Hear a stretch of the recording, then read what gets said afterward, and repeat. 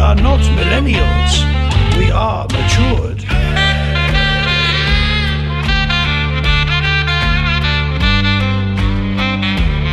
Brought up on collaboration as an art form, delivered as value.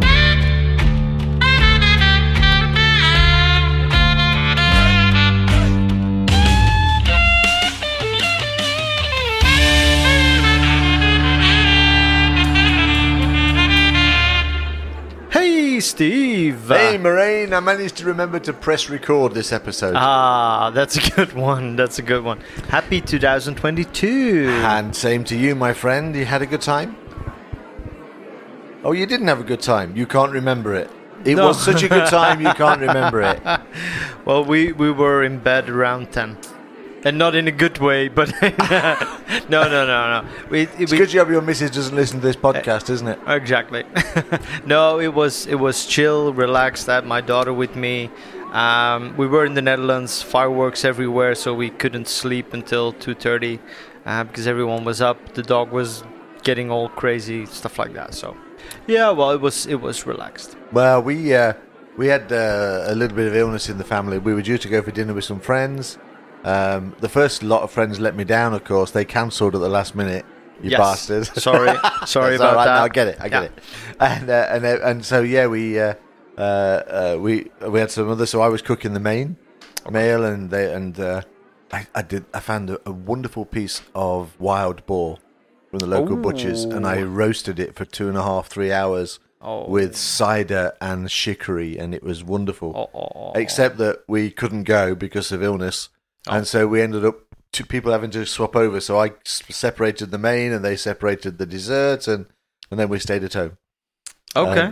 Because that's what we had to do. But yeah. But the biggest problem with this holiday is because New Year and Christmas was on a weekend day. You know, it was on a Saturday. Well, that basically means you get the whole thing done in 10 days. Whereas if it was on a Thursday, you take 2 weeks off. Oh, like that. Okay, yeah. Yeah, because it actually your holiday started. And so I think a lot of people I spoke to today kind of feel it went a little too quickly. Yeah, I get that. Yeah, okay. Well, most of my customers were all closed during the holiday season, so I didn't do a lot of work. But I played around with search. Ooh. We'll get onto that a little later, maybe. I've been playing around with search and content types, which you definitely want to talk about today. So we'll get onto that in a little while. I also got nominated or approved for speaking at Chicago. M365 Chicago. M365 Chicago. So if you want to come and hear me talk about how we can humanize Microsoft 365... Okay, I'm intrigued. I am intrigued. Okay. I'm going to be talking about and making statements like respect the user, not the application or the solution. So, as IT, we say, hey, you can now do this. Yeah, but how the freaking heck do we know that the user wants to do that necessarily? And what if they want to do it now? But, so it's about taking a bit of a mindset change. Okay. Oh, that's awesome, because I still remember in the 2013 days that I was talking to organizations about, I know you want to do things this way, but this is how the product works. So just shift to how the product works, because it's way too difficult to change the product to how you want to work. So just make sure that you change the way you want to work to how the product works. And that's why Microsoft did a lot of work on adoption, because they know they wanted to change the people, not the application. Exactly. Exactly. But anyway, so it's a bit of that. It's about tools to support the user. So the adoption tools. Okay. It's about the Insight stuff. Mm-hmm. And how Insight should be set up and to add value to the user. And the other thing I'm working on is the processes you can use to ensure value at the user end, at the user endpoint. And that's part of the Plan to Evolve program that we talked about briefly on the program a few podcasts ago. Mm-hmm, so yes, Plan to Evolve, the Humanitarian. That's the title of the presentation. Wasn't that a great title? That is a great title. Anyway, so I'll be doing that in Chicago on January the 14th, folks. So cool. Register now, and so I'll be doing that. So that came in. Yeah. All I need to do is to really get stuck into the presentation and get it the way I want it to get to. And they were quite cool. The Chicago guys, big shout out for the M365 Chicago guys. For the speakers, they're offering a prize if you send in your presentation number. You know, you can do a test on the PowerPoint. presenter coach. Coach.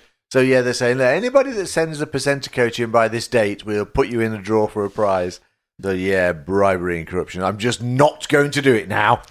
If you're bribing me. So that's quite cool. Okay. It was nice to get back on there because, it seems like the season is opening a little bit. I didn't get Glasgow, but they've moved now to June, of course. They moved it, so I don't know what they want to do with the Scottish Summit. I don't think they released any new dates yet. June, I thought they. Yeah, June, but I haven't seen any real no specifics, dates. nor me. But yeah, the season's back on. Yeah, the I think so. Speaking season. So yeah, cool. Looking forward to that. And most important of all, yes, is that we have booked Barcelona. We did. It's fixed. Yes, so we will be running podcasts from Barcelona. What if we do a live from the Plaza Real? What if we try and see? We'll check what bandwidth we got. Maybe we could do a live something. Like a live YouTube thing. Yeah, or we something. could maybe do that. Yeah, we're live tasting, and I've been looking around at some Spanish whiskies. Yeah, you know me. I'm fairly, narrow-minded. There is an organisation called the Spanish Whiskey Club. And they look like they've got some awesome stuff, but they're bloody miles away from Barcelona. And it's a real shame. I'll send the link at some point. But and you can also buy barrels directly from them as well. And because they've got access to port and sherry very easily, of course, then it's right up your sherry-filled whiskey street. All right. So Barcelona's booked. So we're going to have some fun podcasts coming from there. Yes. We'll start working on those subjects, and that's at the end of February time. And of course, we hope, we're just waiting for confirmation, but we hope we'll also see the new Formula One cars running around the track in the same time. Would be a blast. It would be really, really cool. Yeah. So what else we got to shout out about? We got some people messages. Yes, we need to say a huge congratulations to Carmen. New MVP. VP for Power Platform. Power Platform, yes. Products. She's been doing Power Platform for a while. Yeah, a while now. She really found her groove. She did, yes. With that.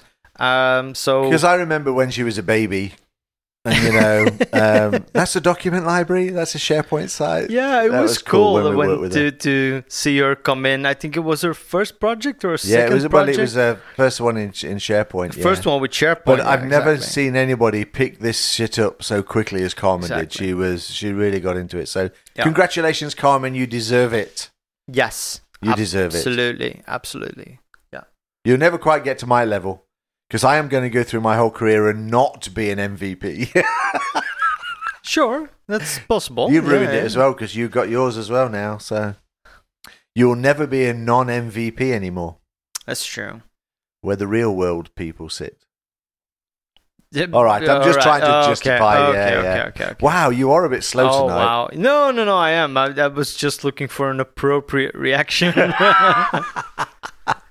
Okay. We've actually had some fun so far tonight, folks, because we've been sitting here chewing the cud as we always do, and then regretting not recording it, but it was good fun. So we now don't need to try and remember it and repeat it, but at least we have got the podcast recording, which we screwed up last time. Better than last time. And thank you for all those people that downloaded our Christmas loop, the ribbon. We got really good numbers for Christmas, considering... the only thing I can say is that our listeners must have been really bored over Christmas because they've been listening to our podcast. Thank you very much, guys. Awesome. What else can I tell you today? Ooh, Whiskey at Ease video is now in edit mode. I actually got round to doing it. I've been sitting on it for 3 or 4 weeks. I actually totally forgot about it. Yeah, no, wow, we recorded it at the end of October, beginning of November, and then the world got chaotic. But yes, it's now being in edit mode, so that should be going live in a couple of... Probably by the time that this one goes live as well. Cool. And then we can probably do a few more in Barcelona. I think so. Yeah. I think because we now got the kit down, and we'll have natural sunshine on that wonderful balcony. Yes. And we need to go back to the Bankers Bar. I was thinking about that the other day. Yes. I've still never been to a place with so perfectly round balls of ice. Of ice. No, but it was really those glasses with a huge piece of ice in there, and they also had a really nice collection of bourbons and whiskeys. That's right. That's the first time we had that small little Hudson. Was it called? Baby Madison. No. Manhattan. No. It was from New York. Like yeah. It was Baby Hudson. Yeah. No. Baby Hudson. Well, we can't remember, but it tasted awesome. And also quarter cask. That's where we had the first quarter cask. Yes. Exactly. All right, guys, and we're going to talk about content types sometime tonight. Yes, that as well. But you're on the roll. Wow. Yeah. Okay, cool. So we one of us has to be. We now cleared half of the paper, half of the board. Actually, the board looks a bit sad, to be honest, Maureen. Exactly. Yes. You've been on board duty tonight. Yes. And we've only filled the top third. Exactly. So what are we going to talk about for the second hour of the podcast? Well, I think that there is a good conversation to be had about content architecture, about content types. And, almost a year ago, we kind of did a how do you call that? A query to our listeners, and some people said, you need to be more cohesive, so that's why we bought a board. Or you bought a board anyway.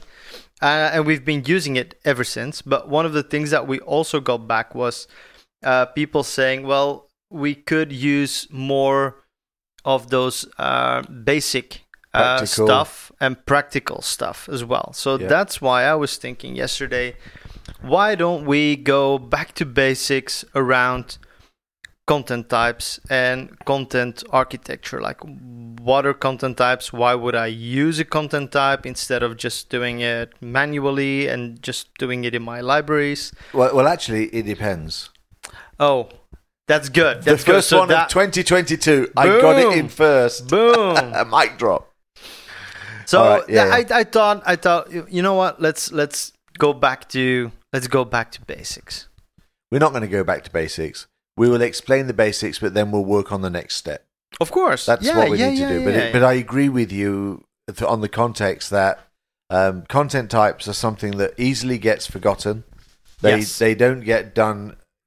How do you discuss the requirements for your SharePoint sites and include content types? You can't. And also, the last year, they've changed so much. So even those of you that are about to turn off the podcast because you think you understand content types, they've changed so much and are changing. Yep. So, back to basics. Content types, content architecture. Yeah. Good idea. All right, cool. First things first. What is a content type? You're asking me? Yes. You wanted the subject, you answered the question. All right. No, content type. So, it is...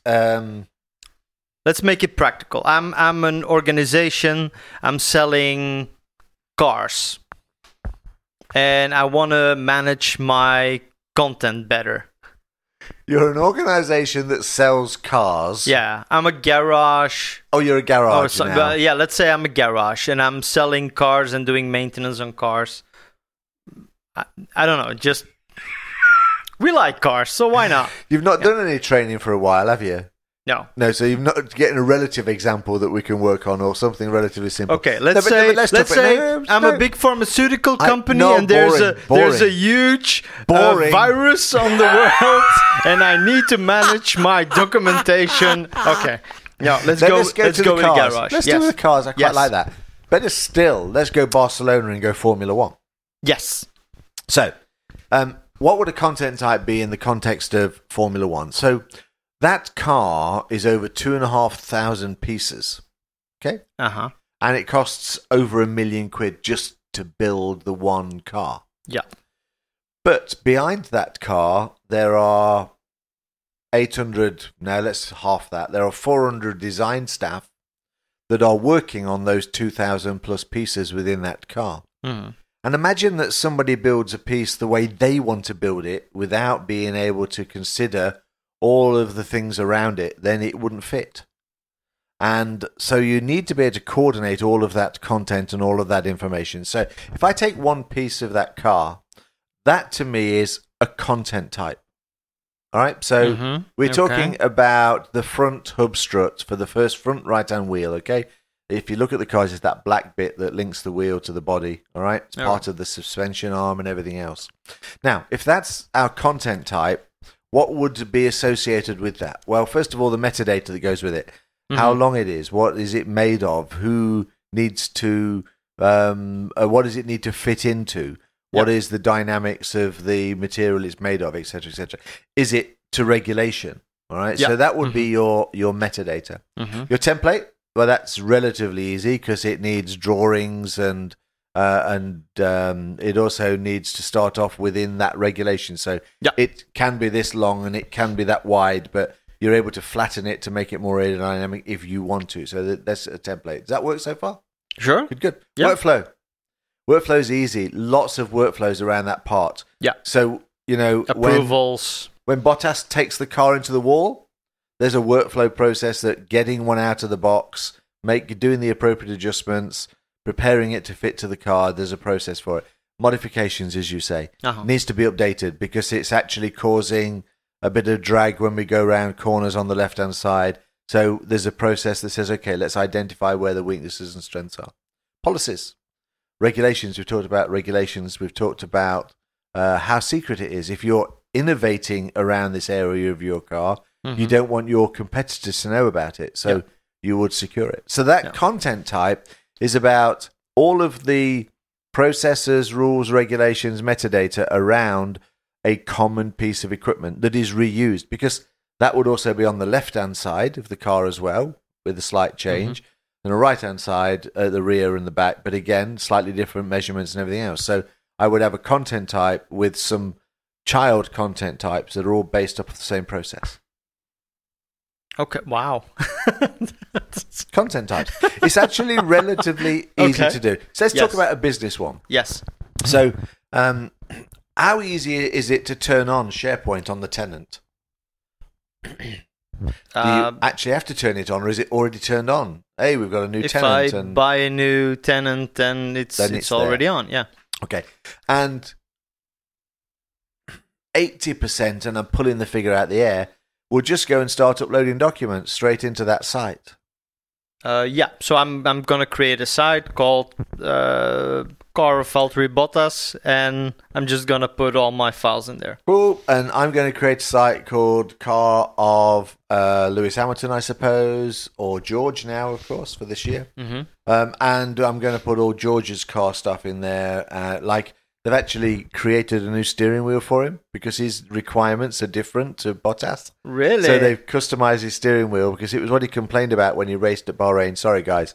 I digress. But yes. No, but that's useful information. No. That's the way these steering wheels cost about £35,000 each. Oh, okay. All right. They're a big software engine. So, yes, you would basically use the content type to group these things together. But of course, if you just have a container and throw it all in, your parts are going to get mixed up. It's a bit like going through my garage and looking for a bolt that fits into a particular hole. It's not going to be easy to find because I don't have that metadata. Yeah. And of course, it's all different metadata as well. If I put everything into Bottas, his car it's going to be 2,500 parts, and all these parts will have different metadata. Correct, different version numbers. The cars from different years, they're with the same content different type. Templates that I need to use. Yeah. So basically, from a business perspective, when I start saying somebody needs a SharePoint site, so I had a request a few days ago. They said, hey, look, there's a team that's doing a change, and I know that we've now just rolled out communications and messaging and meetings on our MS Teams. Can we, now start using document libraries and stuff so that this special team here can actually do it the new way and not go through folders and everything else? And I'm going, no. All right? In my head, I'm going, actually, what I actually said was, yes, But. All right, because what I don't want to happen is for them to suddenly start throwing up all their documents without me categorizing it through a content type. So when they upload a document to that particular library, I know that this is about modifying product X. So everything in that library is tagged with that content type, modifying product X. And the other team that's doing product Y, when they upload to their library, they will be slightly different. It might still be a product, but it will be a subcategory.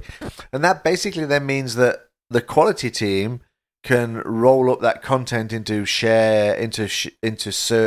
web parts, the new PnP stuff, which has caused me all kinds of headaches over the Christmas period. But once you get these things configured right, you will be able to use the filtering and say, I want that part from product X and I want the part from product Y, and you will be able to get the information and details that you need. If you didn't do content types, you'd have to build specific pointed kind of query to a location, highlighted content, and every time you wanted to add a new library, you need to add those. You've got to add that location and stuff. So effectively, what content types are doing is they're adding a layer of intelligence on top of all of your containers. If you do it in a central location, if you have thought through about what your architecture is going to look like. Exactly. If you've tagged everything and set up each of the libraries in the right kind of way. Yeah, because then we're really talking about content architecture, because you can create a content type on a site level. Yes. Site collection level, let's say. But you can also create those in a central location called your content type hub, so that then you can just create those content types once and then reuse them in all the sites that you want to reuse it in. So let's say you're doing 500 projects a year and you have a project initiation document that you need to have for every project. So you would just create that in your content type hub and you would make it available on every project site. How accurate do we want to be? I mean, I don't want to be pedantic here. A new posh word. I don't want to be difficult, but it's worth just to explain to people. I do want to be difficult, but I won't be. No. It's worth saying that in actual fact, if I go to the content type hub and I create a new content type, and then that content type is then identifying my project initiation documents. So I also now have project budget documents, and I have project whatever documents. I can have those mixed in the same library. But I'd be able to go and pull out all the initiation documents from different libraries and different sites. Yeah. So, but it's not actually the content type that is in the library that is the one you created on the CT hub. So you actually end up with a copy of it, like a child copy. Yes. But so, you define it in the content you start type off hub. With content type hub. Well, it's important to understand because again, my pain in the arse week trying to deal with this search stuff. What SharePoint Online does is it extends the content type ID by 2 digits. Yes. Every time it adds a second item. And you can use the good old fashioned asterisk wildcard to identify them and say, look, I want this content type plus any of the ones that are numbers after kind it. of So this idea that you have these separate copies of the content type that are linked means that if I update one, I can roll those changes all the way down. I can publish them to, if I want to add a new metadata item to it, I can add it down the line. But it also means that if I just want to be able to have a content type locally on the site, I can just create it locally on the site. Yes. And I don't have to have it linked to a parent. Okay? No, but why would you do that? Yeah, what would be a use case where I just want to have a content type just on a site and not for the whole... Well, if I just want to be able to reuse the same metadata and the same template across 200 libraries on the same site, okay. Then potentially I would then just be able to add those content types, because content types are not just about corporate architecture. They're the way I train them. Whenever I describe somebody what a content type is. I always go back to Naked Chocolate. You must have I mentioned Naked Chocolate before? Is this Naked the Chocolate, first time that we've mentioned Naked Chocolate on one of those podcasts? I think so. 75 podcasts in, And the first time I mentioned naked chocolate. Okay, so imagine you go to a sweet shop. Yes. Chocolate bar shop, right? Well, actually, go to any Belgium chocolate shop and you look at all of those beautiful pieces of chocolate in front of you, but you don't want the ones with nuts. Yeah. How do you know which ones have got nuts in and which ones haven't? So imagine that you've got a Mars bar, a Marathon bar, a Twix, a Milky Way, whatever you've got. Yeah. Okay. But they're all naked. It's beautiful that you talk about beautiful Belgian chocolate, and then as an example, you use all that garbage. Anyway. Agreed. Anyway. But you know what I mean? But yes, all right? yes. You must be intimate with your Mars bar to know that that's a Mars bar over a Yes. But of course, then what we do is we put a content type around it. Yeah. So the content type has got all of the wrapper. information. Is the wrapper, exactly. And it's the right way. It is around it. So it's like another container around the object. And on that one, I can have the ingredients and the weight and the price and the description and the name and all that wonderful metadata. Has nuts, yes or no? Yes, exactly. It has workflow as well. Yeah. Because it has an expiry date. Yes. So that date is different on each of the bars. So you know that if it's the expiry date, you slap the man behind the counter and say, you're trying to sell me a chocolate that's out of date. Yeah. Template. Yeah. You know that it's got consistent recipe because it's based on a template. Yeah. So that wrapper around the chocolate bar is how you describe the content type. Sure. But if I'm in just a little sweet shop, I still need the content type to tell me about that particular chocolate. Yeah. If I'm in a big supermarket, I need the content type because I just have a bigger selection of chocolates. If I'm in a supermarket, I need to know how many of those I'm selling so that I can restore them and repackage them. So content type can be local and add value as well as being an enterprise.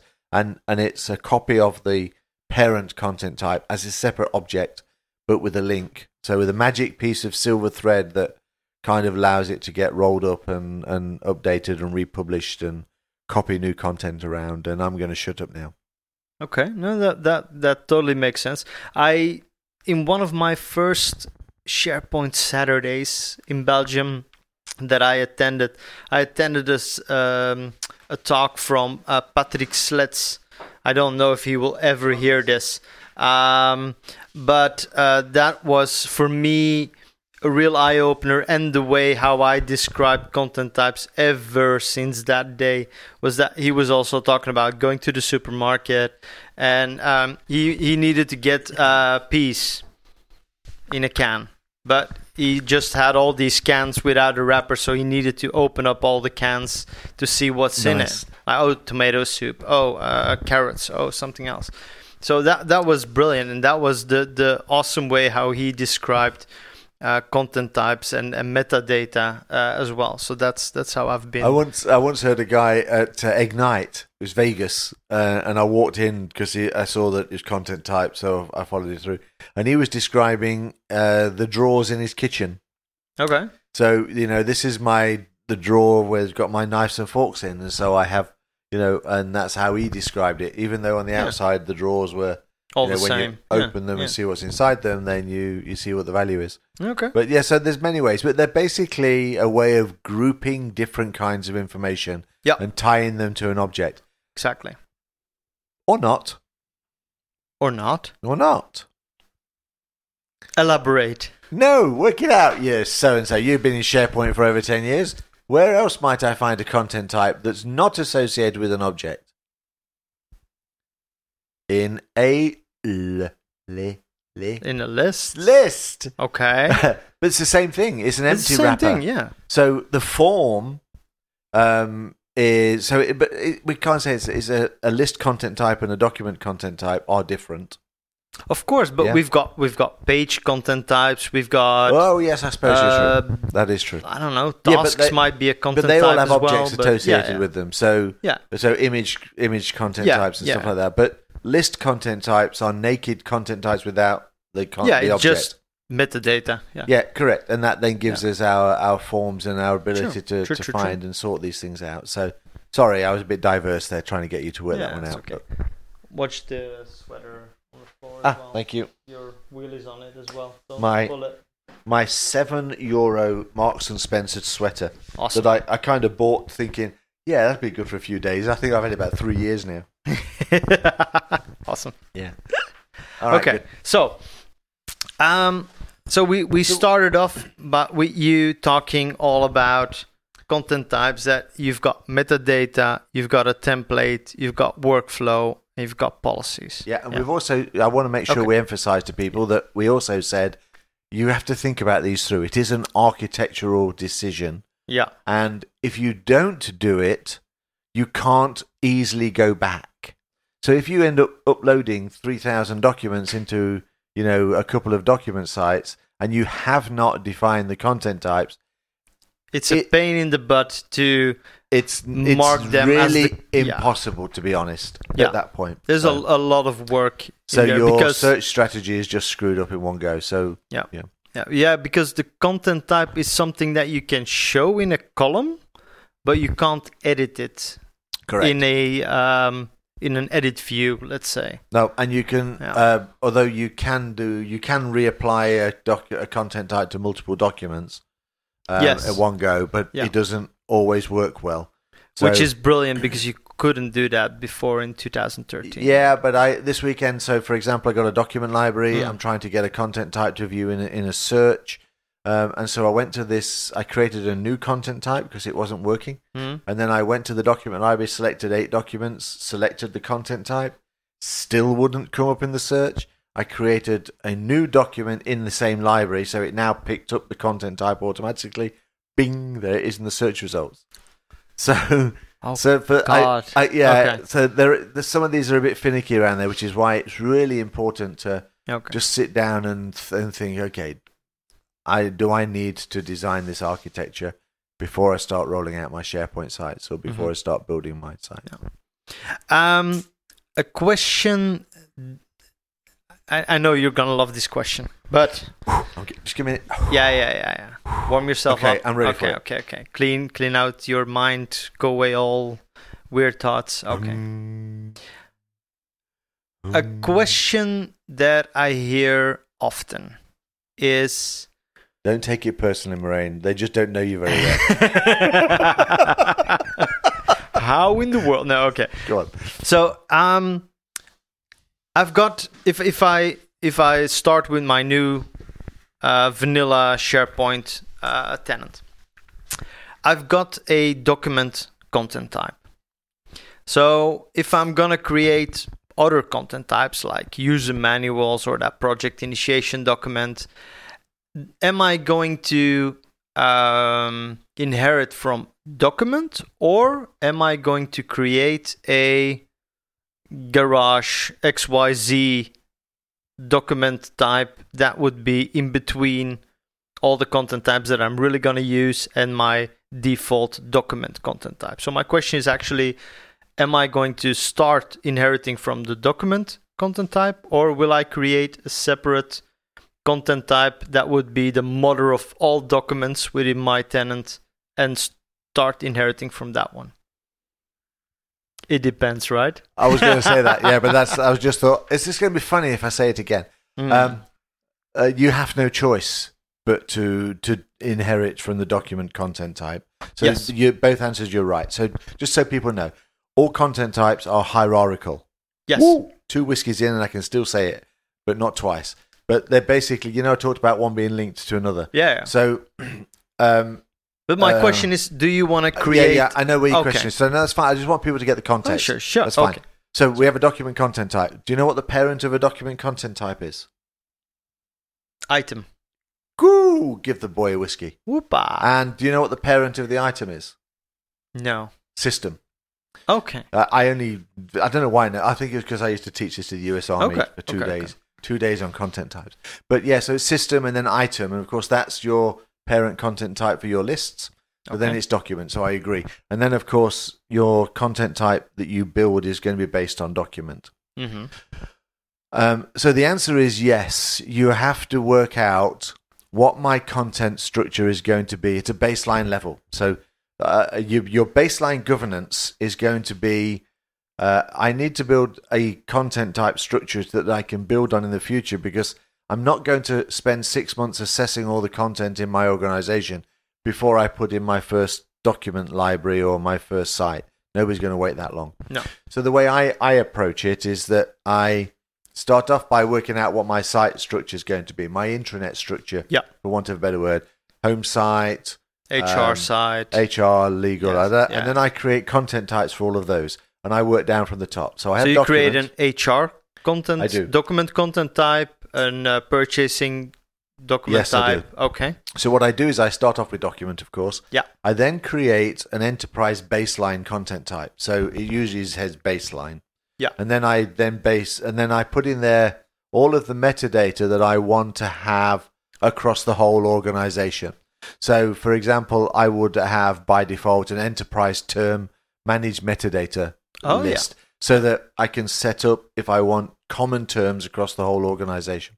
And then I would base my legal content type off that baseline, my HR off that baseline, which means it inherits the columns from there. And then I can add individual columns like legal number or company number for finance or whatever I need to do level. So they're all linked together. Yeah. And if you don't do that, how can you search for the whole organization?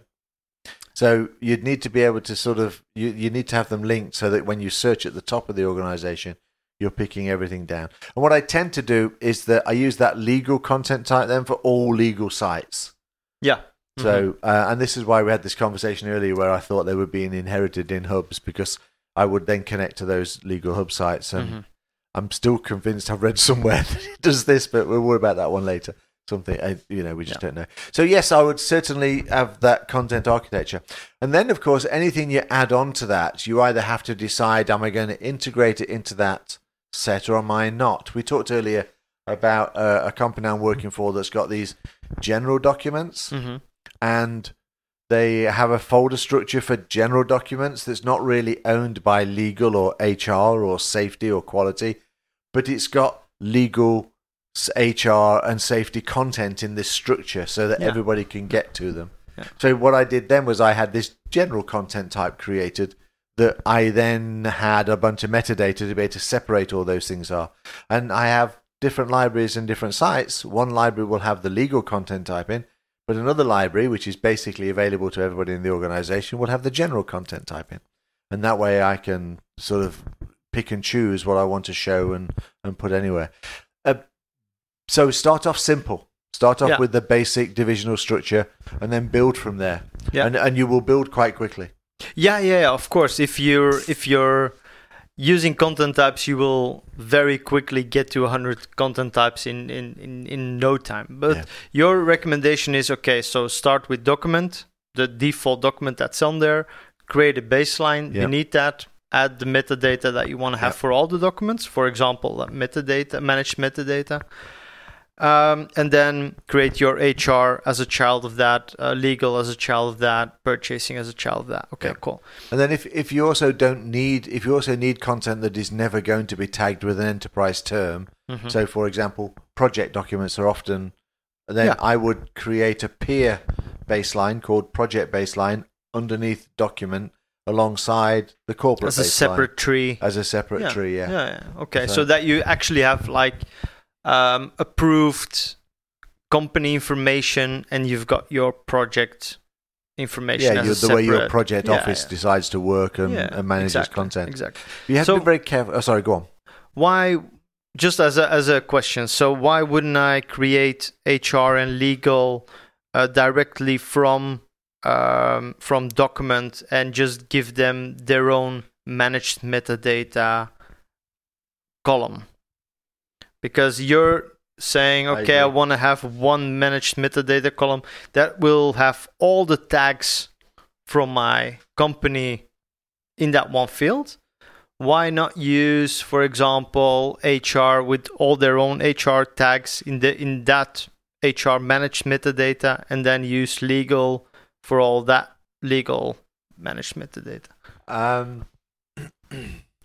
I think I understand the question right. So there was two things. So just to be clear, you were saying because we used managed metadata, the same managed metadata column can be used in multiple content types, but it's always linked back because it's managed metadata. Or were you really talking about just having a very flat structure of content types that you set each one up individually? No, I'm just trying to see if that baseline baseline document content type. Yeah. Okay. So what would be the value of adding one managed metadata column that would have all the tags from the whole organization in it, instead of separating that into HR and legal and purchasing? Well, the main reason for doing that is so that you've got one common search and one common set of terms. And if I need to, you can guarantee that people will create their own library, all right, with their content type, which is, of course, just put another thought in my head, but I'll come back to that in a minute. Without thinking about the metadata. So this way they're kind of being forced into do that. But that also brings me back to something. So 2013 SharePoint, all right, you were not allowed to modify the document content type provided by Microsoft. You can now do that. Okay. So whereas I talked about putting this baseline content type in, you could also do that. You put it straight into the document content type, because then any new library will always pick up your important metadata. Ooh. All right. So consequently, you don't. So if every time a new document library is created at the moment, they get the document content type with no metadata in there.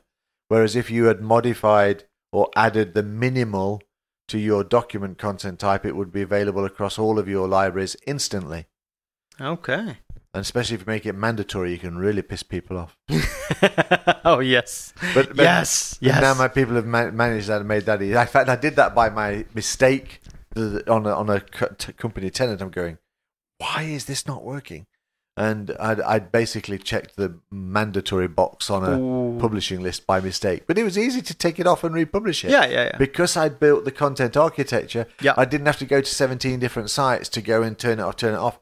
I turned it off in one place, I republished it, and it cleared the problem. Yes, so you just create your content type once and you reuse it wherever you want. Yeah, so I wanted to say that you need to be very careful with this, because you don't know what you don't know, and you're guaranteed that somebody will ask you a really, really difficult question around content architecture, and you'll have to start working it into your existing architecture. Yeah. So keeping it simple, stupid, is really an interesting approach, or if you can possibly do that. So always go for the simple solution, not overly complex, because somebody will want to do something which will mean you've got to go and change a bunch of stuff.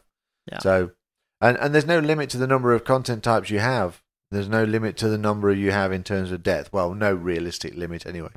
So, yeah. Anyway, cool. So do you draw that out? Do you use some kind of Visio to map it out and make it visual? I do. So and you do as well. Yeah. So you start off with your Visio drawing where you have your home site and you have your sub-sites, and then you have the sites underneath. And then I continue down in the column and I start writing what the content type is going to be called. And then I also write what the baseline columns are going to be called, and I write them down. And it's just one PDF, A4, A3, whatever size it needs to be, but that you can just send to the board or the project scope core team and go, guys, this is our core architecture. Yeah. These are the metadata columns. And you might not implement it exactly like that as you start to work it through, but that's how I do it. I just do one sheet, but I align it to the structure to start off with. Mm-hmm. Okay. So how do you this is starting to sound like an interview, like me asking you questions, but still I'm happy with that, because this is a back to basics podcast, and we're really talking about content types. So you have no idea what content types are, really, are you? You're just asking me to find out, and you're having a learning session. Exactly. Free learning. Before you go on, I think people should understand that you started off by being quite content types are not here and they're not doing what it should be. No. We'll come back to that in a second. Oh, you're setting me up, are you? Okay. No. Anyway, I'm happy to answer the questions, and I'm happy to be led, my friend. Yeah, because I really want to have this discussion around how important are content types, why should we use them, how do they work, what are the pitfalls, and my next question as well, how do you come up with those content types? What's the process? What are the questions that you need to ask to the business? Ooh, not a small question, considering we're 45 minutes into our podcast. What? We're 45 minutes into the podcast, yes. I know. It's so much fun, isn't it? Jeez, and we're not even halfway. We should do a second one as well about All right. this. Okay, cool. Let's go re-ask the question. So last question before we get into the whiskey bit. So how do you come up with these content types? What are the questions that you need to ask the business if you want to come up with a content type? So let's use legal as an example. Legal says, okay, we want to have a new site, but we want to have a better way to manage our documents. Okay, so the first thing I need to say is that there is no perfect solution for this.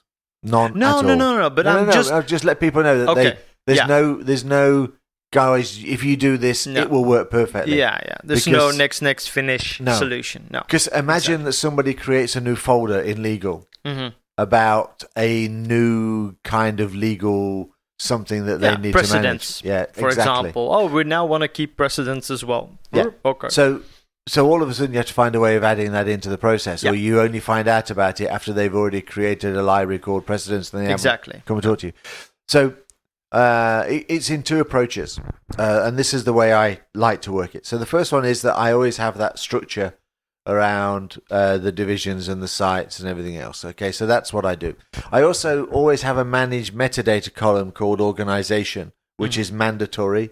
But of course, you can set the default per library. Yeah. But that then allows me to use legal, but I can use it in the legal precedent site, and then I can tag that content automatically with the subsites without users having to do it. And then you can just say, show me all the legal precedents. So that's the first thing I always do, and I've shown that to the board, and they've sold it, and they're showing it to the business. You're good to go. So then you have a meeting with the legal team, and you go, guys, look, this is how document libraries work. You do the enthusiasm and the evangelism stuff, and you show them how cool it is to be able to sort content with metadata and all that kind of stuff.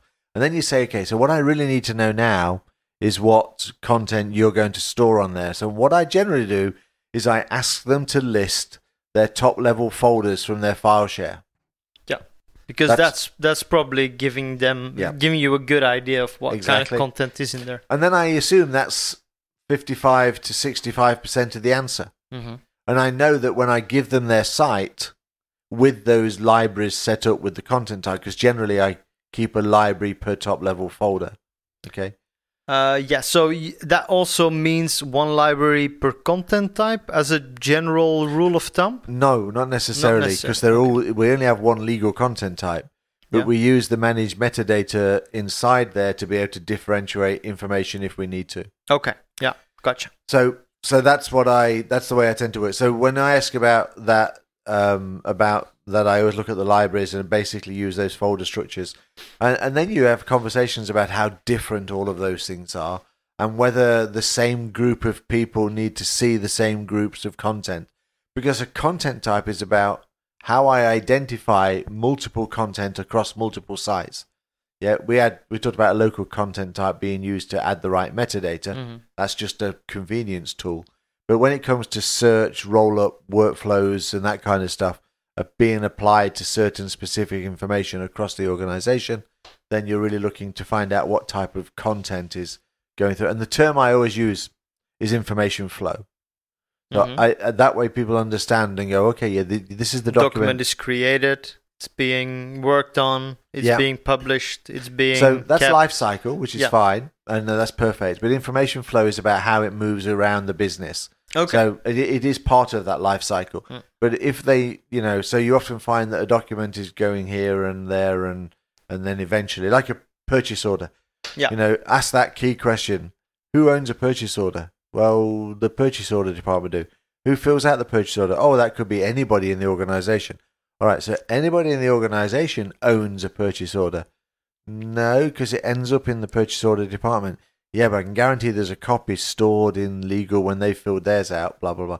So that flow of information allows you to go, okay, so I need a content type called purchase order that is not structured around my division because I know that legal will raise purchase orders, somebody else will. So having got the basic stuff, you then start, as you start to look at the business processes, realize that you need to do that. But there's no hard and fast rule. It's experience. You'll create too many, start off with. You'll work out that was a bad idea.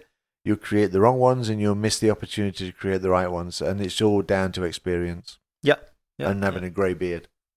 Yes, that helps. Yeah, it does. Yeah. All right. Cool. Well, I think that there's a bunch of other stuff that we really need to very, very quickly go through. Content types are changing. Yes. Okay. Yes. Microsoft are modernizing them, and Yep. and we had this analogy earlier, which we both liked. It's like modern pages. When modern pages came out, nobody used them that knew anything about SharePoint because they were shit. Because they were short of functionality. Oh yeah, yes, that's a better way of saying it. Short of functionality. No, okay. Right. Anyway, so consequently, content types at the moment is a little technical to say the least. But Microsoft are dumbing down the way you add them, but then you lose some of the functionality. But it basically means that there's some pretty neat stuff being built on them. So Microsoft basically take it back to its core, and then they start to add the functionality back on again. Yeah, exactly. Because what we actually talked about was what you said earlier. Like you've got a content type is metadata plus a template plus a workflow plus policies. Yeah. And we kind of already worked out, well, workflow, you can't really put a workflow on a content type anymore. Now, I have to say, Daniel Laskowitz, I asked him that question, and he actually came back with a really cool answer. So if you need to do workflow on a content type, what you actually do is you create one mother workflow that does what your workflow needs to do.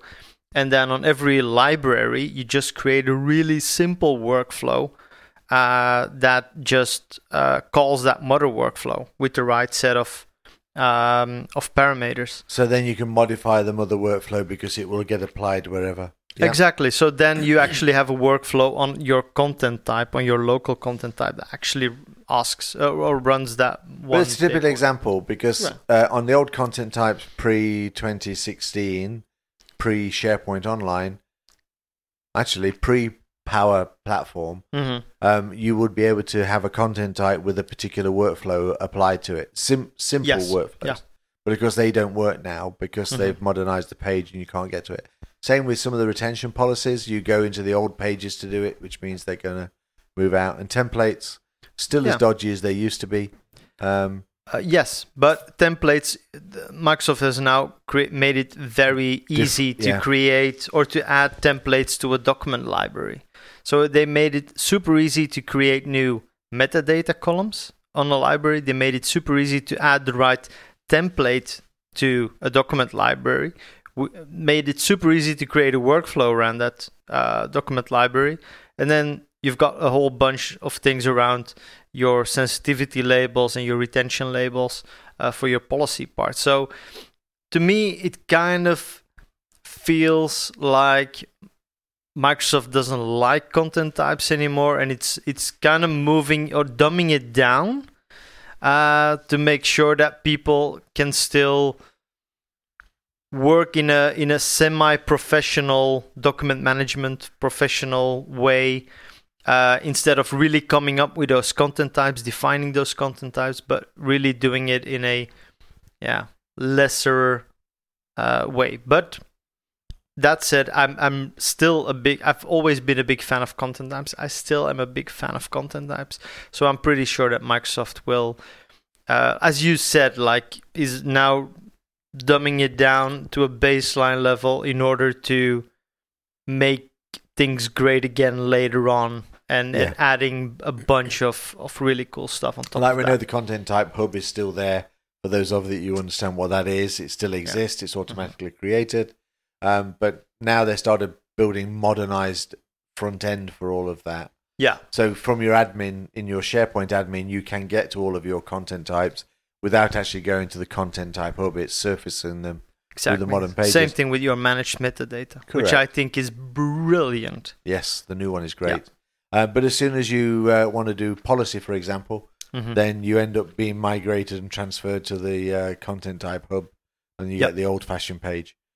So no, it's changing. It really is, and it's key to Cortex, and one or two other things. So it's not lost any of its importance. But if you're going to be serious about managing knowledge within your organization, then you have to put that information layer in above your containers, which is all about the content type. Exactly.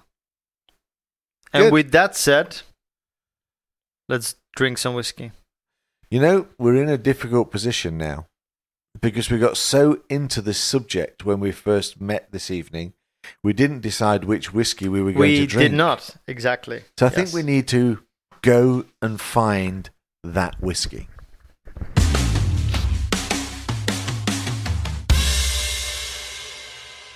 Okay, so we've chosen a whiskey. Maren is not overly happy with this whiskey. It's interesting. So we've talked about Flavia before. We're both a member of the Flavia Whiskey Club, and we get tasting boxes from them. Yes. And I got a single grain tasting box that I'd kind of forgot about, and I dug it out tonight. And we had a choice of 3 whiskies, and you chose one and went, yeah, let's take this Baines, which has got some pedigree because it's from the same parent company as Boona, Deanstons, and one or two others. And but the problem is that Maren saw a word in the Wikipedia page that said corn. Corn. Oh God, I don't like. He don't like corn whiskey, but he actually liked the sound of this and liked the smell of it. And we've got a bit of a contradiction because it also flavour aligns it, the flavour notes, to Woodford Reserve, which we both adore. Exactly. Yeah. So I think we should just dig in. I love this colour. Yeah. Orange amber. Yeah. Very ambery. Yeah. Beautiful. Nice.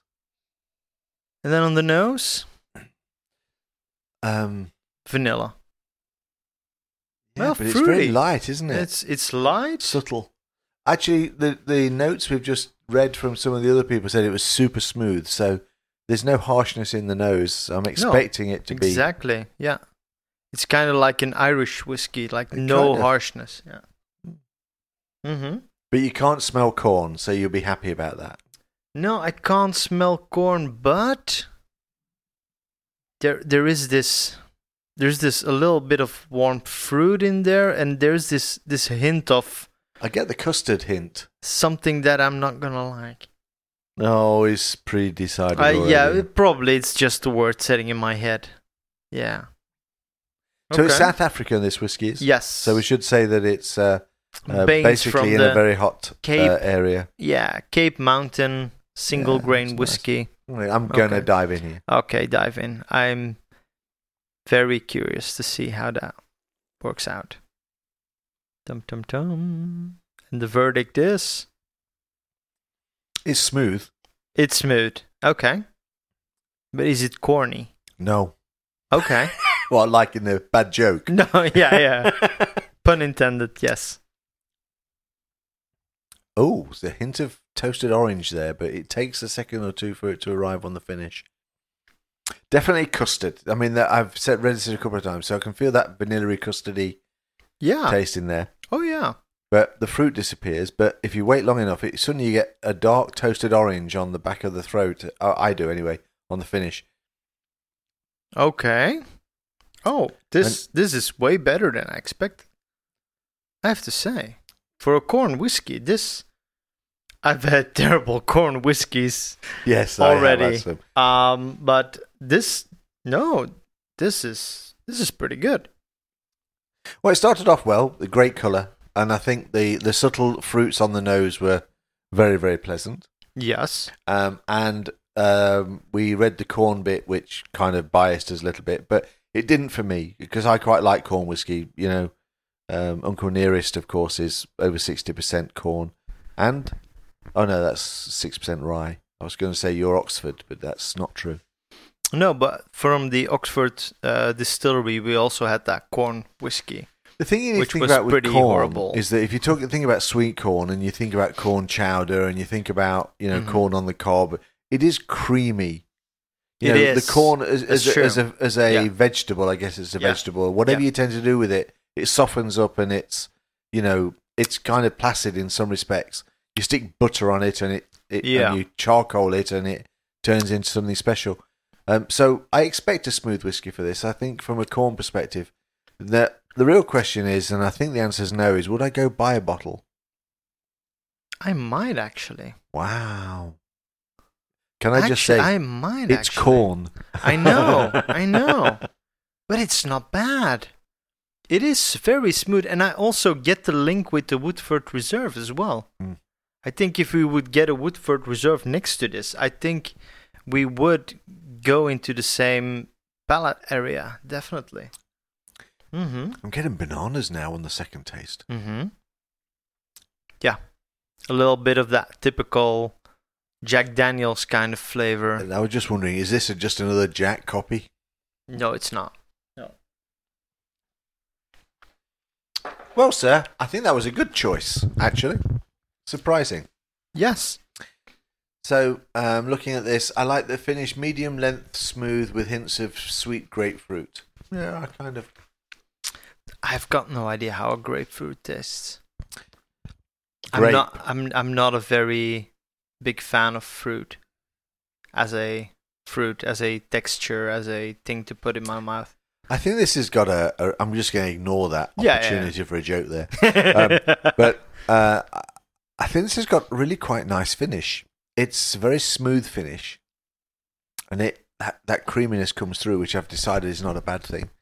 So yeah, I like it. It is interesting enough to be there. I think the aftertaste. That's very profound, my friend. No. That's like content types. Yeah, content types. They're interested enough to be there, but not many people realize that they are there. No, because it's still a hidden dark art. I think content types. It's just like getting good whiskey is a dark art. Yes, exactly. But I think this whiskey is a little hidden gem. And good description. And I might get a bottle because drinking this is a unique enough flavor to be properly enjoyed in my collection. I know. Philosophical meringue today. Yeah. But actually, basically, what you mean is that it's different enough to be a contrast to whatever you have. I get exactly. that. I keep a few like that, like the Wild Weasel. Yes. And I finished off my Lagavulin with a friend on New Year's Eve, and thinking, I'm not worried about this because I know I'm going to buy another bottle. Of course, it's a consistent one in the bottle. Yeah. And I have a 12-year-old Yamazuki. Yamazuki? Yes, coming. Oh. I had a fabulous experience with a friend of mine over. What day was it? He sent a message and says, "Hey, look, I've got bottles of these, 6 packets of them." He says, "Do you know anybody that's got any 18-year-old Japanese whiskey?" So I said, funnily enough, yesterday I was looking around the shop and I found 2 bottles of 18-year-old, 2 different brands of 18-year-old. One was £770 euros, and one was 830. I says, "Look, I have no idea, but here's the website, and here's the information." So 2 minutes later, I bought both. Okay. And I'm going, oh man, when are you going to invite me to taste this? I need better friends. But basically, this is the same guy that bought 2.5 grand's worth of champagne a few weeks ago when Silver went to collect it, and it's all for his customers. So he's in a high-end car business. So it has to be, yeah. So I went, oh well, I said, I guessed as much. Then he went, here's a gift, and sent me a picture of the 12-year-old.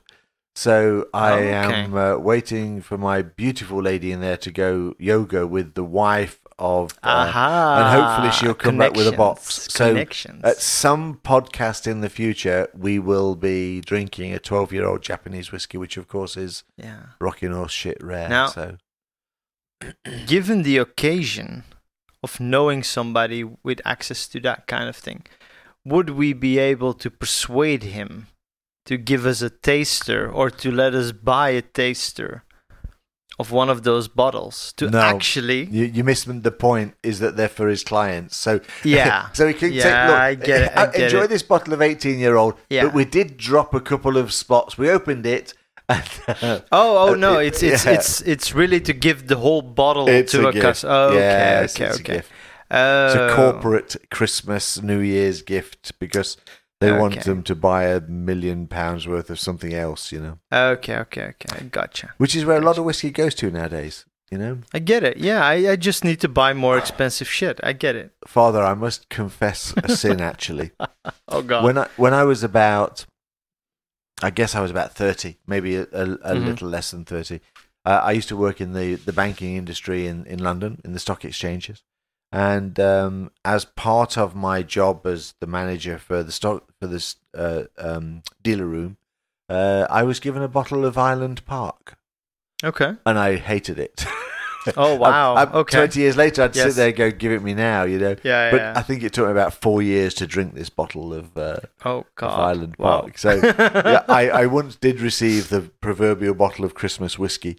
But and didn't like it. No. I was an age where you were not really mature enough. Yes, I get it. It was only a few years before that where I would drink whiskey with fresh orange juice. You know, I mean, it was. Yeah. There you go. Okay. So please forgive me. Okay. Yes. All right. Cool. All right. Episode 75, I think, was a good one. Boom. Yes. Yeah. And I think we need to do a few of these back to basics things because I think that the content that we discussed definitely will solve a number of questions that people will have around, okay, what are the best practices around how to do this? How do I tackle this? How do I begin to do this? I think you're right. I like the idea of doing this. So I'm going to let you drive the subjects for the back to basics, which is great. But how do you put kind of 20 plus years of experience on managing? I mean, Content Types came out in 2007, so it's not 20 years. But but how do we manage to get it into such a short amount of time? So that, you know, all you can do really is point people and say, "This is how I do it," and then they can go and research themselves. Yeah, but we're or of not... course they can ask. Exactly. You know, they're exactly. more than happy to deal with specific questions and queries. Yeah. Cool.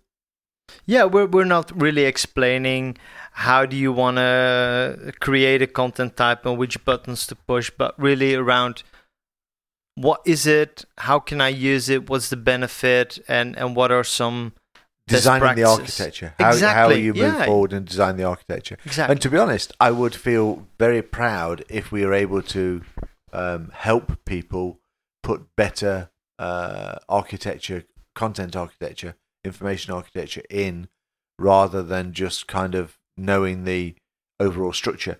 Yep. And it's listen, you're going to shout and tell me to shut up soon because we're near the end, I'm sure. Yeah. But if you understand this architecture, this content type, then you do a better job for your company, your clients, your services, or yourself for that matter. Yeah. So, cool. All right. Great subject, my friend. Well suggested. Yeah, neat. Straight into 2022 with a brilliant great podcast. Content. We just hope you enjoyed it. I don't know how the format worked. Moraine asking the questions, me giving the answers.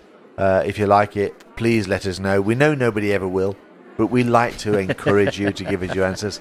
And if you do have specific questions, which of course you won't, but if you do, then Steve on Twitter, Moraine Summers on Twitter the same, and we will track it and we will give you an answer back if need be. Definitely.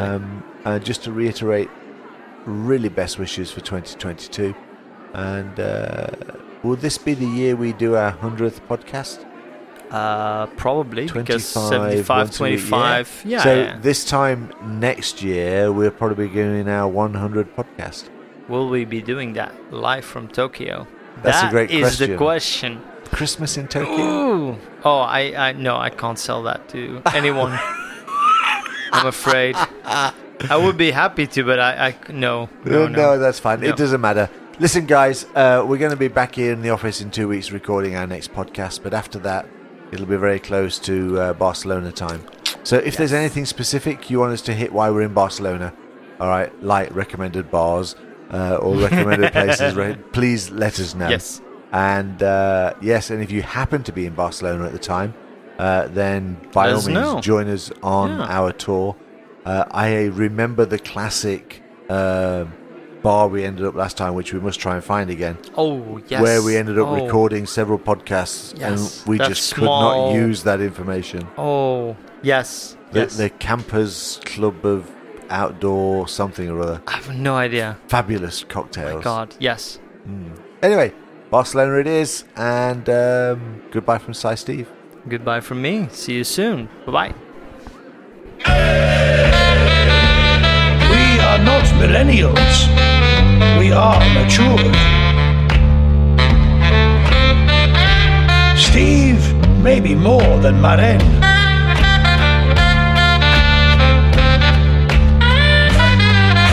Maturing the business like whiskey in a barrel.